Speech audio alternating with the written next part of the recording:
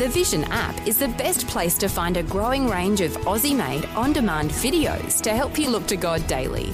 Be challenged by a series of apologetic interviews produced by Creation Ministries International, and inspired by Helping Hands, which showcases people and organisations who make the world a better place. There are new videos being added every week in the free Vision Christian Media app. Just tap the Watch tab to see the growing selection. If you don't already have the app on your smartphone or tablet, download it now from vision.org.au/app. Vision.org.au/app. Vision. Audio on demand from Vision Christian Media. Today on A New Beginning, Pastor Greg Laurie brings us the finale in his Philippians series with a message he calls The Race We Must Win. You know, it's a funny thing. We have sort of a trend, I think, in children's sports, especially today. We give kids trophies for showing up. It's a participation trophy. Okay, newsflash.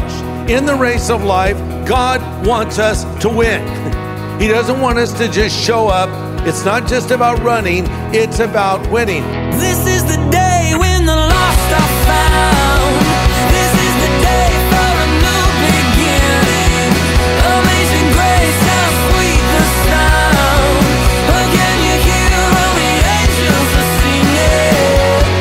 This is the day when life begins. Coming up today on A New Beginning, Pastor Greg Laurie focuses on Paul's words in Philippians. While he was under house arrest, he wrote some of the most inspiring counsel on where to find happiness and joy. And as Pastor Greg presents one of the most requested studies of the past year, we see Paul talks about the Christian life as a race. And much like a coach inspiring his runners, today on A New Beginning, we'll be inspired to run with purpose and intent so that we can finish well.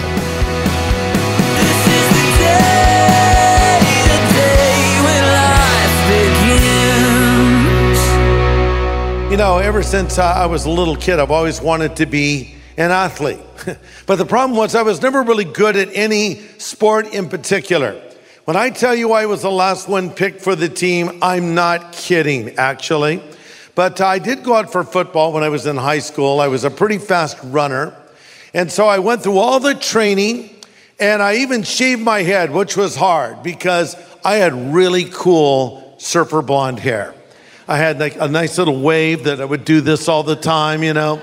And to sacrifice that hair to be in the team, I thought, well, it's worth it. I'm going to be in the team. And I shaved my head. And like literally the day after, I'm called into the principal's office. And they said, you can't be on the football team. I said, why not? They said, your grades are too low. My response was, okay, could you have told me that before I shaved my head? But you know, one thing I was pretty good at was running. Not long distance running though, sprinting was what I was better at. Whenever there would be a race, I would be ahead of everyone, but of course I would quickly lose steam and then people would catch up with me and sometimes they would lap me and periodically turtles would pass me, but I was good with that initial burst of steam. But you know, the Christian life is really a long distance run. And it's something we engage in each and every day. And you know, there's a lot of people want to get out and run, but a lot of people don't follow through. Even after they buy running shoes, which are very expensive now, by the way, in case you haven't noticed. I read that 87% of those who buy running shoes never use them.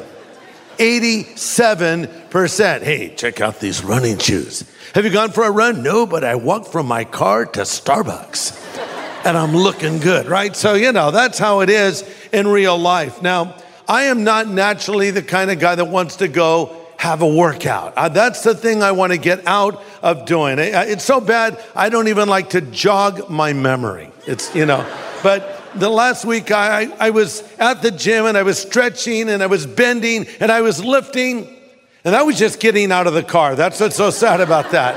But no, seriously though, I go to the gym 7 days a week. I do, yeah. It's on the way to Krispy Kreme donuts. Just, I go by the gym, I should say. All right, well, anyway. But you know, if you want to be a real athlete, you have to be committed. You have to work at it. I read that the average Olympic athlete works out 4 hours a day, 310 days a year for 6 years to compete for the gold. And then once, if you are selected to be on the Olympic team, which is a great honor, of course, you have to discipline yourself. And a very important thing, you must play by the rules. You know, it's a funny thing. We have sort of a trend, I think, in children's sports, especially today, where they say, we don't really keep tabs on who's winning because everyone's a winner.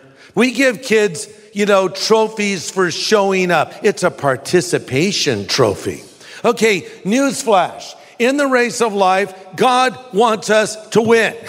He doesn't want us to just show up. It's not just about running, it's about winning. And when they say everyone's a winner, that's actually not true. Everyone is not a winner.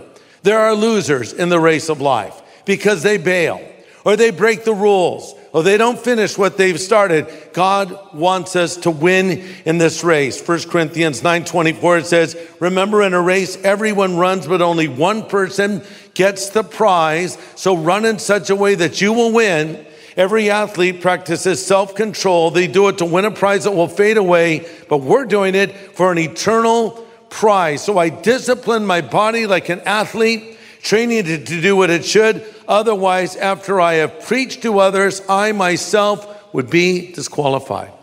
And we could illustrate this with a lot of examples of athletes who maybe won an Olympic event, but it was found out later that they'd been using steroids, or in some other way they broke the rules, and so they even had their gold medal taken from them on some occasions. Well, anyway, we want to run this race of life, and we want to run it well. So there are things that sort of slow us down in the race of life, things that impede our progress. What are they? Let's go back now to Philippians 2 and look at verse 14 and 15, and I would point this out. Complaining and bickering can hinder us in running the race. Let me say that again. Complaining and bickering can hinder us in running the race of life and also impede our happiness and joy.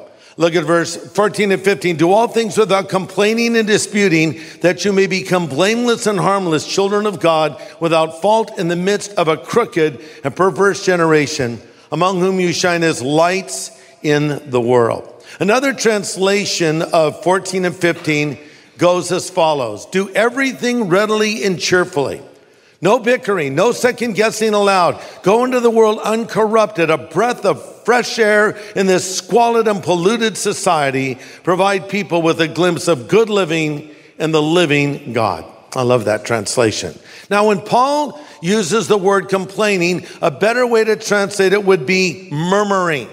It's not speaking of loud, boisterous screaming, but rather low-toned, discontented muttering. Does that make sense? So it's not a person who says, I don't like what's going on. It's more the person who's like this. I don't like what's going on. Do you like what's going on? I don't agree with that. Do you agree with that? They're always complaining. Sort of like Popeye. Remember Popeye? You ever watch a Popeye cartoon? He's always muttering. And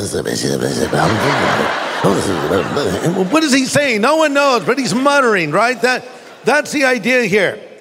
Heard a story of a man who decided to join a monastery and become a monk. And he had to take a vow of silence. And at the end of the year, he would be allowed to appear before the head priest, but he could only say 2 words. So after 1 year of being in this monastery, the monk said, bed's hard. Another year passes. He meets a head priest and he says, food's cold. After the 3rd year, he comes before the head priest and he says, I quit. The head priest says, well, it's no wonder. Since you've arrived, you've done nothing but complain. But people are like this. And then we are to also be blameless. Look at verse 15. Be blameless and harmless, children of God, without fault in the midst of a crooked and perverse generation. By the way, the word blameless means to be unblameable. In other words, people can't blame us because we don't do things wrong. It speaks of moral integrity manifesting itself externally. Of course, Jesus modeled this for us. He's able to turn to his accusers in John 8:46 one day and say to them, can you prove me guilty of any sin? If I'm telling the truth, believe me. Why don't you believe me? In other words, he's saying, hey, what have I done wrong? What sin have I committed? Well, there was none at all. You say, well, that was Jesus. Yeah, but what about Daniel the prophet? He was a guy just like us.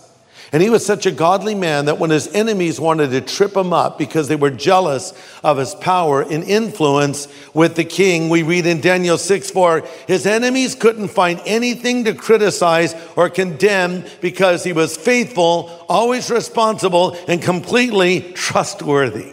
We are to be blameless. And the second word that is used here is be harmless. And a better way to translate this would be inexperienced in evil. I like that. Inexperienced in evil. This is not a stupid person. This is not a naive person. This is a person who is simply not chosen to be experienced in evil. This is the person who maybe when the dirty joke is told, they don't get it. What? Oh, sorry, your mind isn't perverse like everybody else, right? So this is the idea. You're listening to A New Beginning with Pastor Greg Laurie from Harvest Ministries in Riverside, California. Today, Pastor Greg is warning us of the obstacles that can slow us down as we run our race for Christ and how we can avoid them. Let's listen.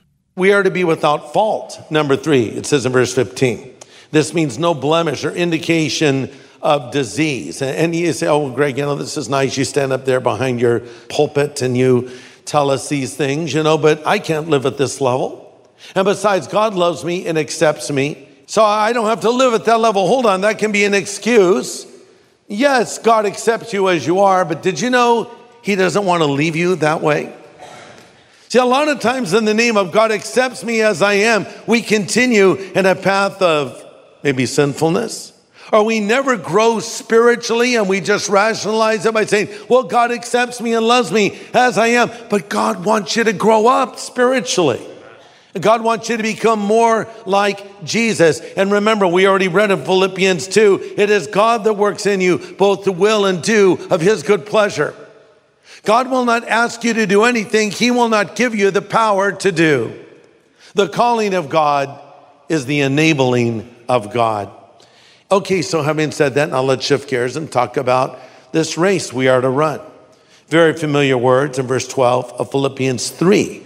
Paul says, not that I've already attained or am already perfected, but I press on that I may lay hold of that for which Christ has laid hold of me.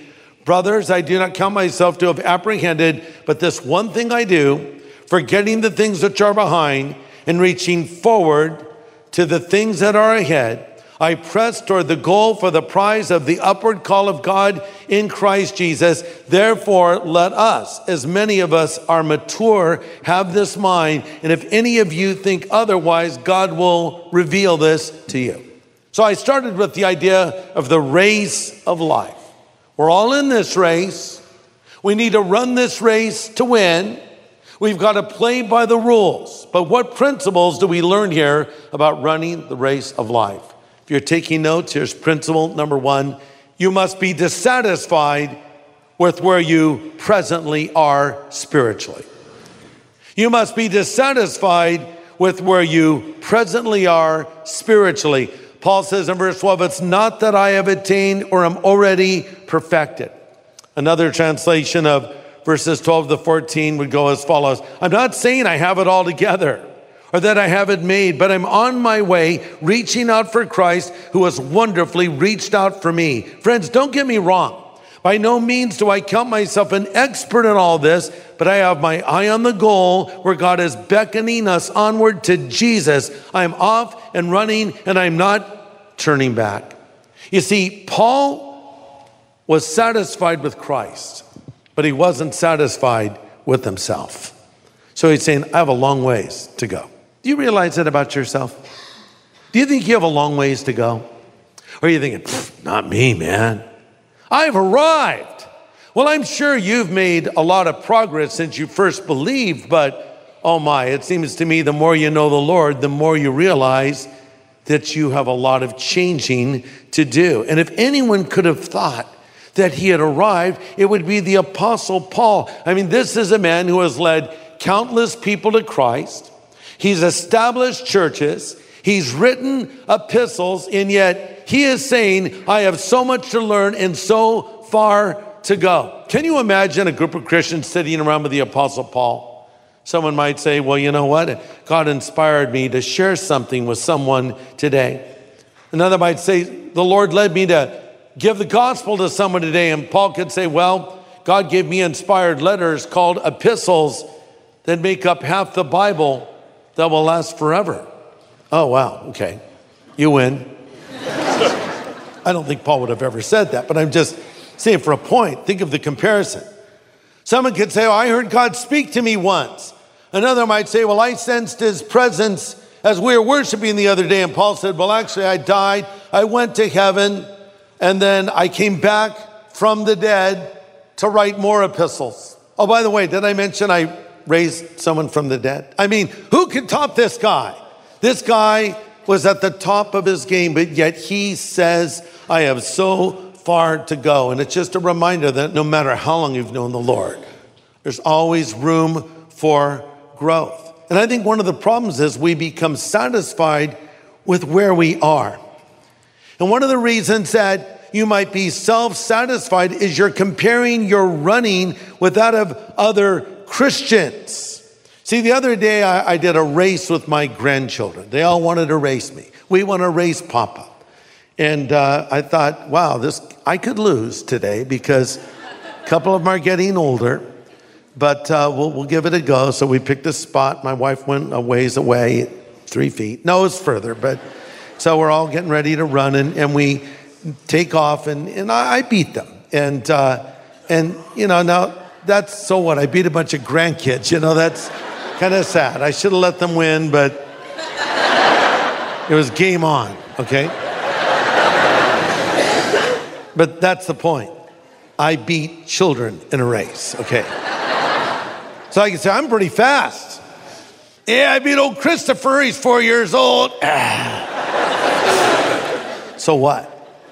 Now, if I would have raced against an athletic runner, I would have done horribly.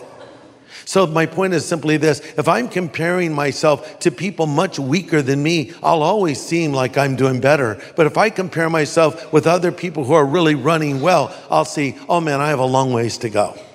And that's what will happen. Well, I'm not as bad as that guy. Try comparing yourself with someone that's doing well. See, that sense of self-satisfaction is not a good thing. Paul did not compare himself with others. He compared himself with himself and with Jesus Christ. The plan here is progress, not perfection. We will never be perfect.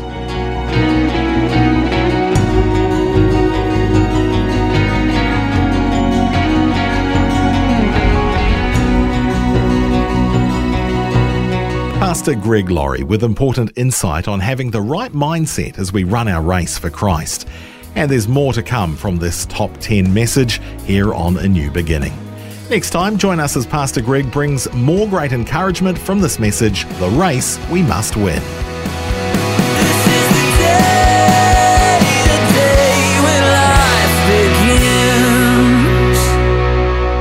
Today's message from Pastor Greg Laurie was called The Race We Must Win. If you'd like to listen again, just download the free Vision Christian Media app where it's available as a podcast, along with more inspiring Christian content. Just search your app store for Vision Christian Media. Station sponsor. Thanks for taking time to listen to this audio on demand from Vision Christian Media. To find out more about us, go to vision.org.au.